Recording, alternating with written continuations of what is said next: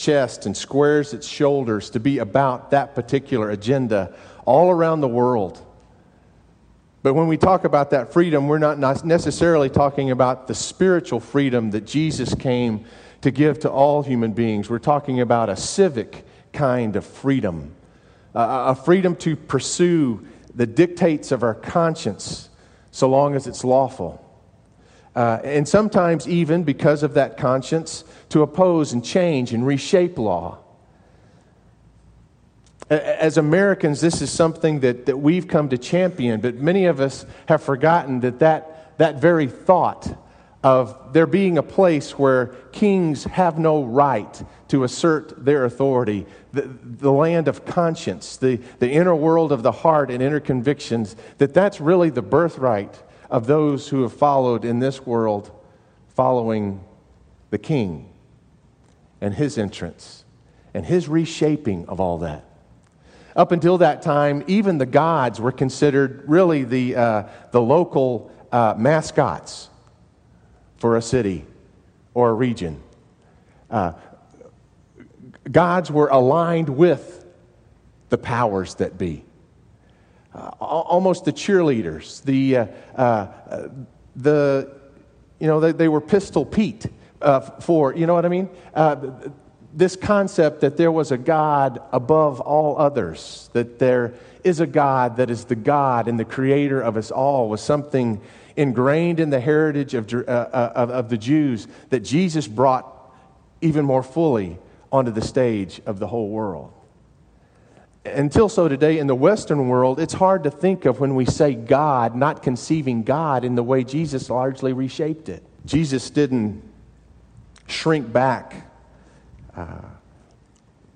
from the snares of political traps. He spoke the truth so confidently, he often redefined the questions. He reconceived of a divine kingdom and the earthly kingdoms, not as places that were disposing one another, but that where his followers could be those who exercised a dual citizenship, to be citizens of heaven and nevertheless responsible citizens of the kingdoms that we live in this world. It was an approach to the puzzle that the world had never seen before and that the world often misses today as it did then. Jesus said, "My kingdom is not of this world." He said that as he stood before Pilate in bonds with his execution hanging in the balance. My kingdom is not of this world. But Jesus asserted just as powerfully with the very first words of his ministry, repent, for the kingdom of God is at hand. Unless you understand these two kingdoms overlapping and God's kingdom informing the way that we govern and live with one another in this world, it's almost impossible to reconcile those statements. There's a tension within them that's intentional. One day they thought they'd trapped Jesus. They said, Jesus, the Caesar requires us to pay a tax, but also the temple requires a tax, so you tell us, should we be faithful to God or be faithful to Caesar? And Jesus said, you hypocrites, the word came up again. You hypocrites, he said, bring me a coin. And they brought him a coin, and he said, whose likeness is on this coin? And they're stamped on the front, like George Washington is on our quarter. Is he still stamped on a quarter? I think he's still stamped on a quarter. We stamp all kinds of things on quarters today. I don't know what's really on a quarter anymore. But on those days, Caesar's face was on, his likeness was on the coin. He says, whose likeness is on the coin? And they said, Caesar's. And Jesus gave an answer, which is still a puzzle. He said, well, then render unto Caesar what is Caesar's, and unto God what is God's. And he astounded them with his wisdom. And ever since, this world has been trying to wrap its understanding around the answer to that question to the question. What is God's? What is His reign and His rightful place of reign? And what is the rightful place of reign of the authorities of this world? It's real important to note what Jesus didn't say. Jesus didn't say, you godly people just go along with whatever the government says because they're the ones that have the real power in this world. He didn't say that. Nor did He say, just do whatever you have to do to be faithful to God. The powers of this world are irrelevant. You owe them no respect. Jesus put two things in dynamic tension there that we always make a mistake when we abandon that tension. Jesus was claiming the influence of a king. But what did He mean by that? Herod thought that it was not. There's two realities that. One is that it's a transcendent kingdom. The other is that it's an imminent kingdom breaking in and working out its effects and its dynamics in the world right here where we are. It's both of those things all the time. Rendered under Caesar, what is Caesar's, and under God, what is God's. A transcendent kingdom and a real reality around. Now, this is very important. I'm not just getting lost in theological jargon this morning. This is critical to keep us out of the ruts. Herod forgot about the transcendent nature of the kingdom. He thought that working the power and coercion plays of the kingdoms of this world, that if he could just wipe out Jesus, that it would be gone, that it would be done away with. So he thought to kill off Jesus. Those were the political tools of the power of the state, to be able to coerce people even against their will because of law and because of power. Jesus' kingdom functioned on a completely different dynamic. And as we Christians find power in this world, this is something that we dare not forget. Jesus' kingdom was a kingdom that appealed not by the coercion of exercising power over others, but by the invitation to real authority and real truth. His was a kingdom that was established in the conscience and in the heart and then lived out from there. It was nothing that was forced upon someone else. Jesus' kingdom didn't get behind the palm branch waving brigade. His way was not the way of Herod's or the kings of this world. And when we Christians go too far to dictate for others their own conscience, we're stepping over bounds. And when we neglect to speak God's heart for those who are powerless, we abandon His kingdom. It's a dynamic tension, and we never escape it. Herod fought against Christ's kingdom because he thought it was just a temporal kingdom, and if he just wiped it out here, if he could just win, everything would be right. I think Pilate thought the same way, that it was either that it was just a kingdom here, that if he could manipulate around it, that he would be free. Remember how he washed his hands after Jesus had told him that my kingdom is not of this world, as if there's some way, somehow, that we can escape accountability to the God who is God, simply because we have power that others have to recognize. There's no soap and water that washes that clean. We'll all be accountable, our scriptures say, for what we live, the decisions that we make, policies that we support. Will our vote survive the test of fire? Will our approach is to represent the kingdom of God amongst the kingdoms of man, be something for which someday we will be spoken to, well done, thy good and faithful servant. Herod fought against that kingdom, not recognizing its transcendence. Pilate dismissed it, thinking that he could escape accountability to it. The zealots tried to hijack it with their palm branches on that day as they walked into Jerusalem. Today, that's often the case. Which is the Christian party? The Democrats or the Republicans? Neither. We hijack the authority of God for our own agendas and our own purposes. We almost always do violence to the kingdom of God. Jesus insisted on this truth that God's kingdom is transcendent, that all the kingdoms of this world must constantly be open to the revelation of God, the guidance of God, values beyond their own, opinions outside of their own circles, in order to be open to what the kingdom would do if it fully broke into the now. But that doesn't mean that because God's kingdom is transcendent, that it's not something that we can contain or control or label as our own, that means that kingdom is irrelevant, that it doesn't have implications here in the now, that we are responsible and even held accountable for how we work them out. I think both are true. That's why Jesus...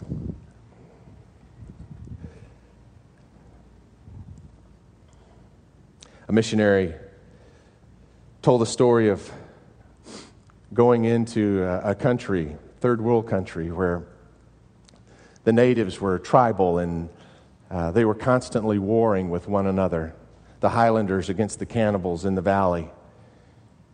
And he worked with the Highlanders for years and eventually started translating the Bible into their own native tongue.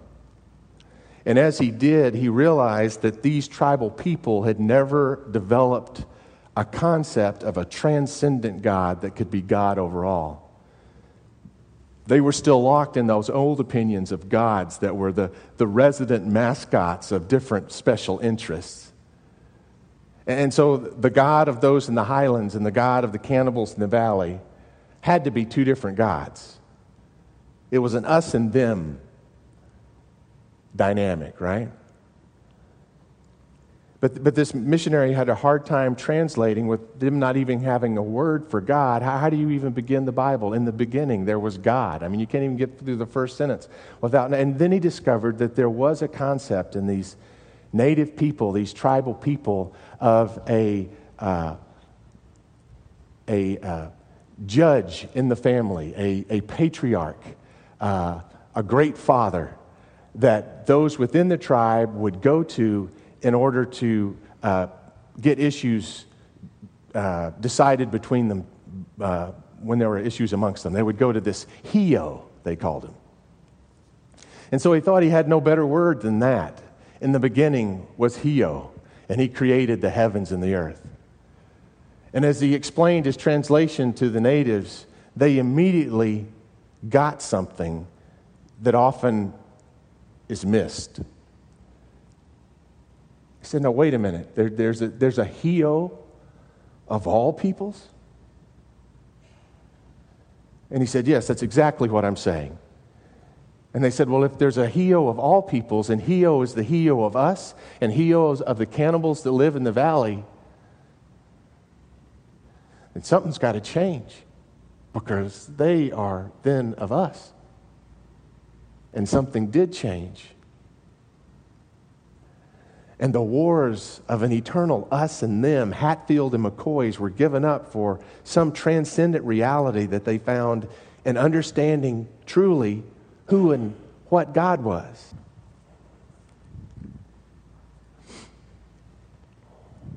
I wonder if the tribe of the Democrats and the tribe of the Republicans, if this truly dawned upon us, what differences there might be. When we're locked in a fight of winner take all, how much do we really listen to one another?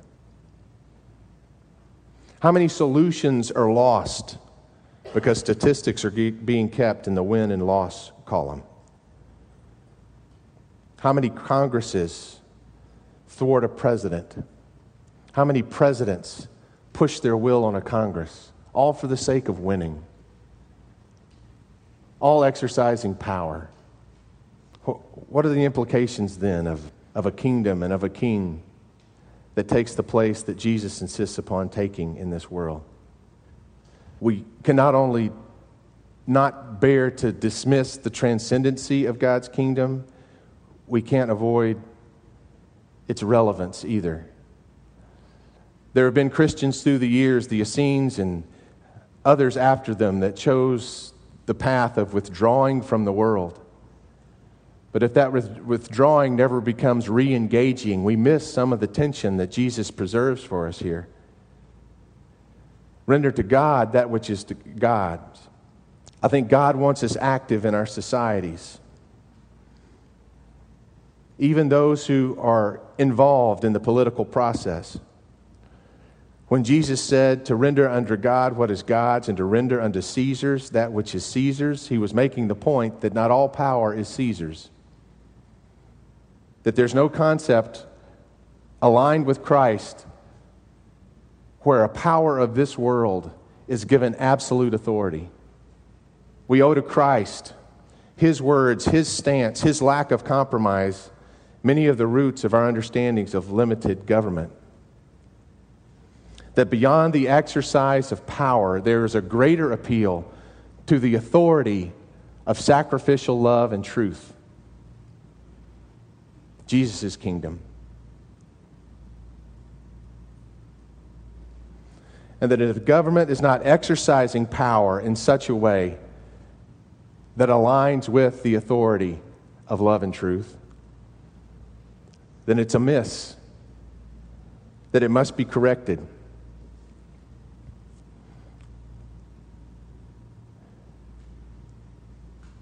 The Scriptures teach us to pray for our rulers, but they don't teach us to pray to our rulers. It's a very important balance.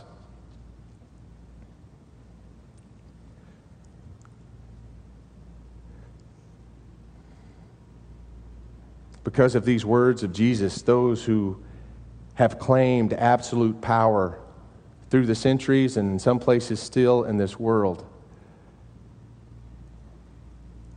are confronted by a whole mass of people in this world that appeal to a greater authority.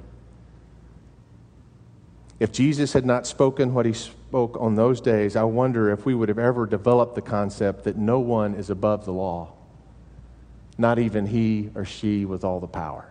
These are concepts that speak sanity to a world that would often run on insane tangents. Paul called us to pray for our rulers, to submit to their authority. But there's also times when, for the sake of being salt in the world and light in the darkness, those people of faith must oppose the policies of those with power.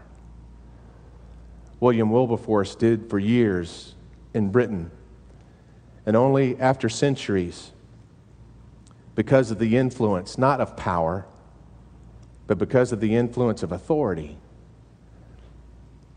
grounded in truth, eventually authority swayed. Slavery was outlawed throughout Britain. Martin Luther King marched for civil rights, but he didn't do so toting a rifle. He did so speaking truth, speaking it peaceably. And eventually that voice was heard.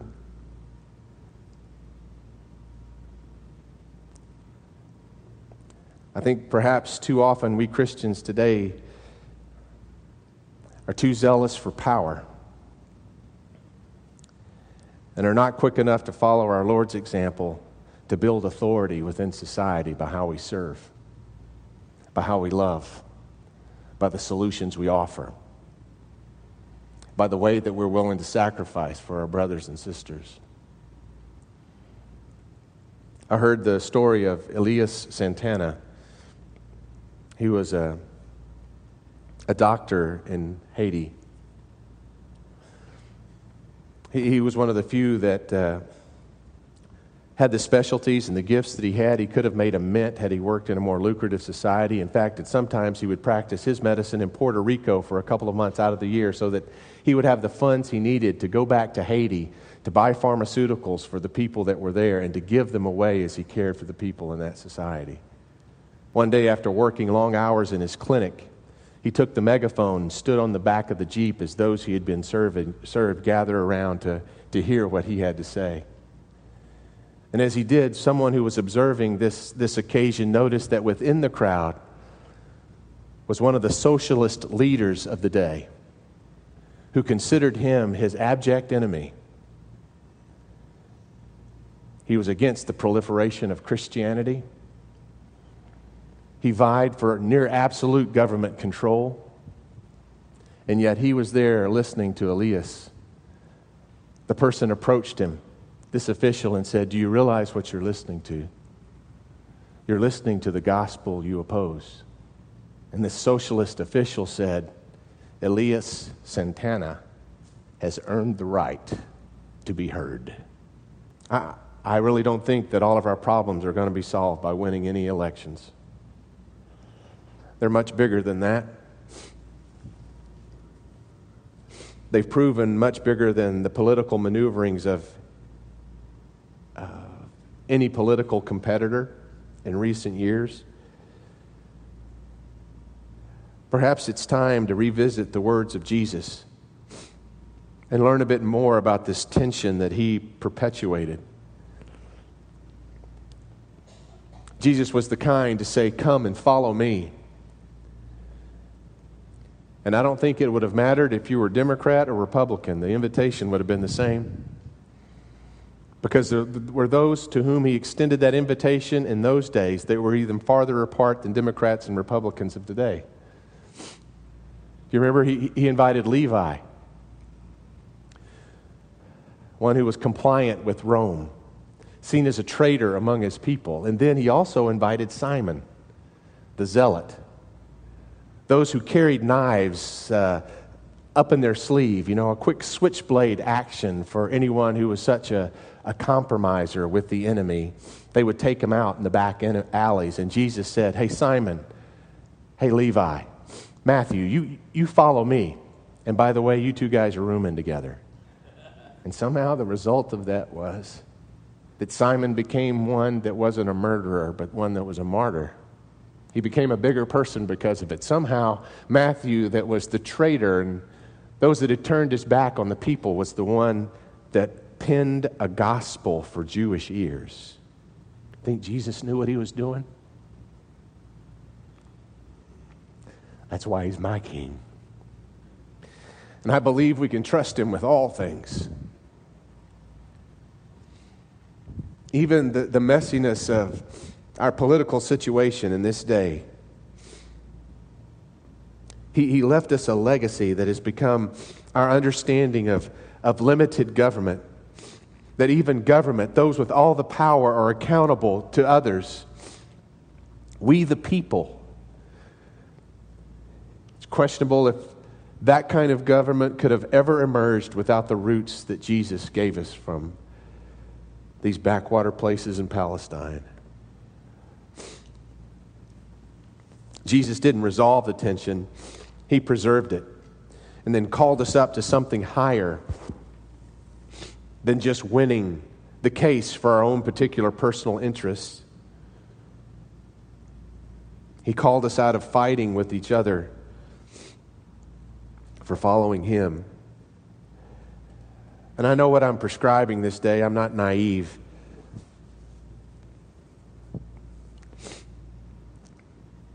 I know that this is tougher than winning any election.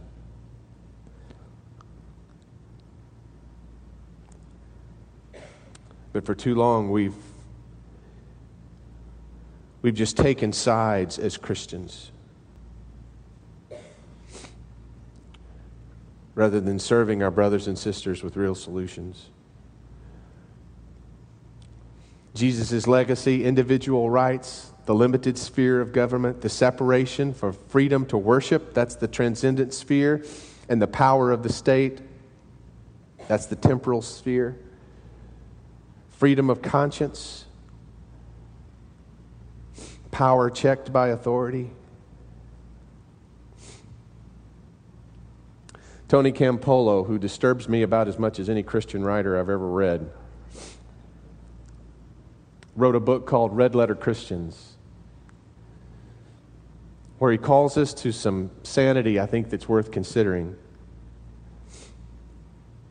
He said that if we're going to place our highest loyalty with Christ and let other loyalties shake out as they should, then we as Christians in the political realm ought to be those that are always more concerned with issue than party. I think there's wisdom in that.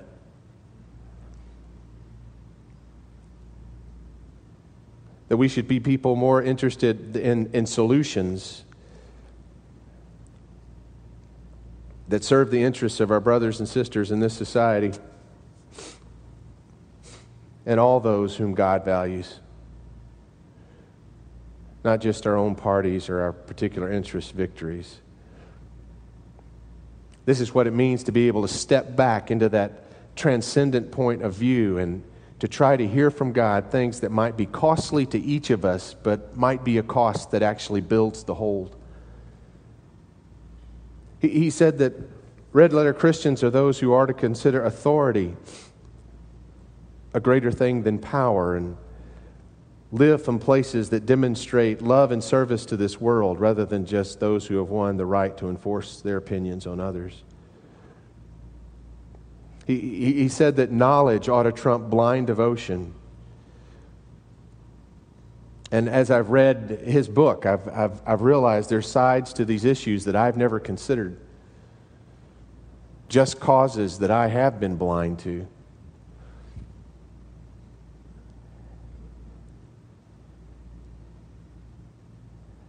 I realize that I've not been a participant in many solutions.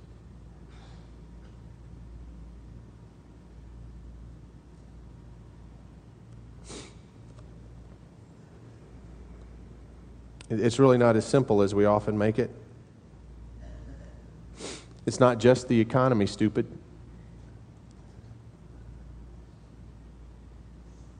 I think our country would be blessed by a more vigorous economy.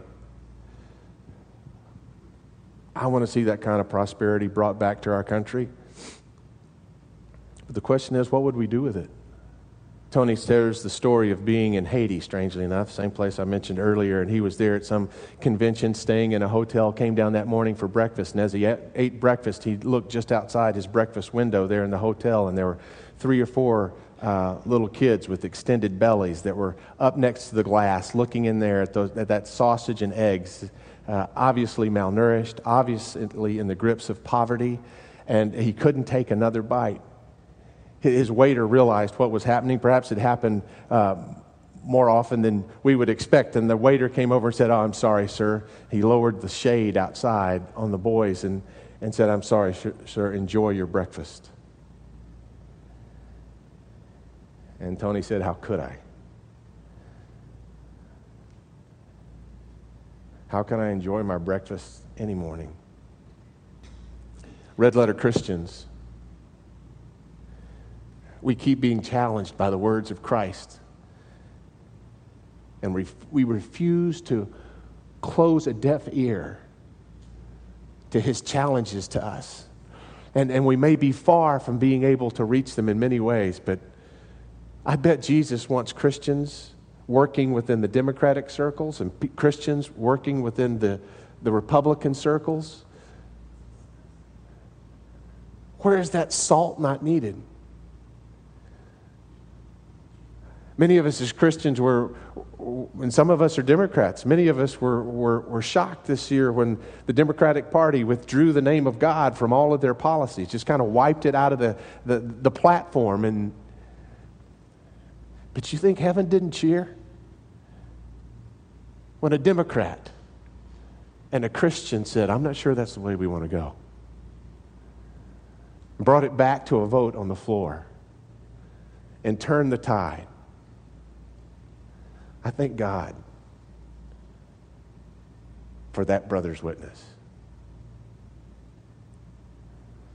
I thank God for the witness of brothers and sisters within the Republican Party that even if the economy gets going again, still realizes that we as a people have responsibility for those who cannot, for those who do not have, for those who are impoverished. And for too long, the authority of that party has been compromised by what policy-wise seems to be a blind eye to many in need. I find it interesting, though, that the present candidate for the Republican Party, whose moral authority was dismissed as an out-of-touch rich man who had no care for those around him, has suddenly been somehow in the political stream of things recaptured because it wasn't just his power that appealed. It was the authority of a pastor who actually cared and whose heart broke with others and who tried to help some of the others around him. Now, I'm not endorsing Romney and I'm not endorsing Obama. I'm endorsing Jesus.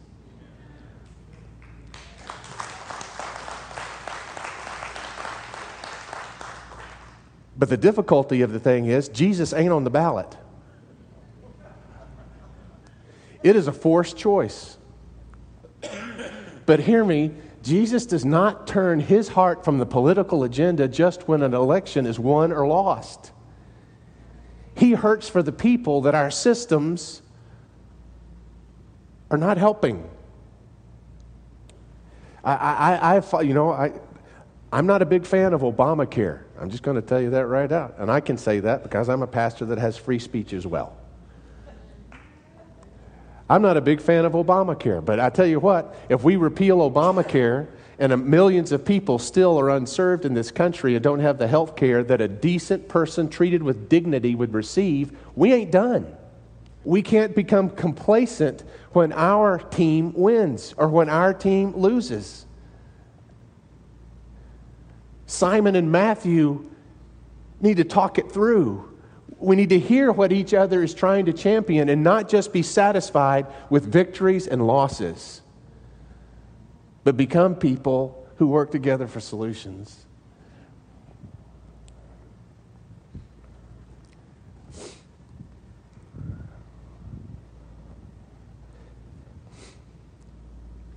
We are people that lead with a vote, but we don't stop there. The vote that we lead with is, first of all, who is Lord and who is King. That's not up for election in our hearts. And his kingdom will be the kingdom that will prevail.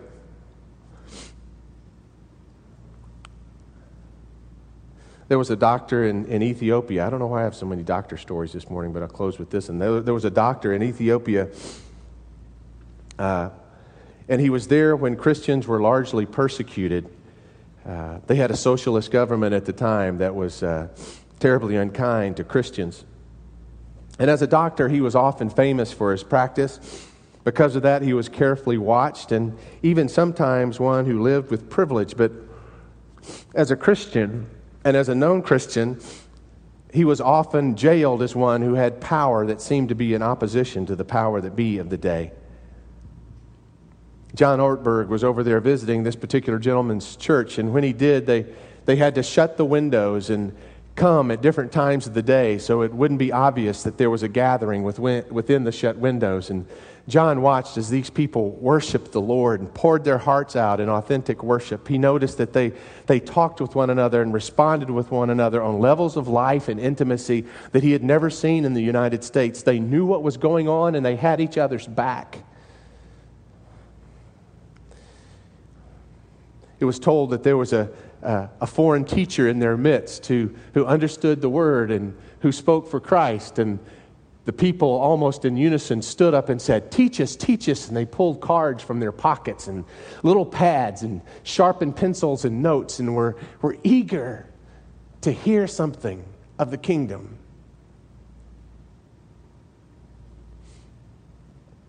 He said in that church there was no such thing as a nominal Christian. In that society, it was impossible. It was about as possible as being a casual chainsaw juggler, It's just too darn dangerous. People sold out. He went to the pastor after he spoke and he said, Pastor, I'm sure you must pray often that the persecution would be no more and your people wouldn't suffer like this. And the pastor looked at him puzzled and he said, why should I pray that we not suffer? It hadn't occurred to him. So far as he knew, Christians were at their best when times were at their worst. Is that who we are? Today, that socialist leader whose picture used to be on the posters around town next to Marx and Lenin are now touted as old posters of a bygone day. They call it the Three Stooges poster. And yet those who were in prisons at that time are now that society's heroes. My kingdom is not of this world. But that doesn't mean it's any less real. It's the most lasting of kingdoms. And as we work in the kingdoms of this world, we leverage things for eternity. This is a serious responsibility, one that I hope we discharge favorably this November 6th and November 7th and November 8th. Lord Jesus, we come to you this morning and we trust you as our King. We thank you for placing us in a land that's so much the benefactor of the tensions that you, by your words and by your example, brought to bear in this world. We thank you for our freedoms, that our voice even makes a difference, that we can even cast a vote as part of the legacy that we enjoy from you. So, Lord God, we give you thanks that privilege is ours, and that responsibility is something that you long to guide us to walk out in a way that's faithful to you. Help us not to shrink into the politics of power of this world, but to lead with true moral authority by how we serve. Help us to become a people who don't force our ways on others, but who let the truth and sacrificial love win hearts to the right. Your ways, the right ways. Help us to discern them, Father, as we hear differing points of view from one another. Someone speaking a concern that we've let a shade be drawn on. Help us to hear the causes for justice and for right, even in those platforms and those candidates that we might oppose. We pray, God, that justice would roll down like rivers, that you would redeem this country, that we as your church would not sit on the sidelines and make you work alone. Help us, Lord God. Guide us. Give us humble hearts that are willing to be a part of the solutions that we can seize this day and the days ahead. We pray for our rulers. We pray for those for whom we vote, that they would be given wisdom beyond themselves, that your Spirit would work to redeem this land, not for the sake of America, but for the sake of what you've called America to be in this world. For your kingdom, Lord. For your kingdom. Amen. Let's stand and sing together this closing song of devotion.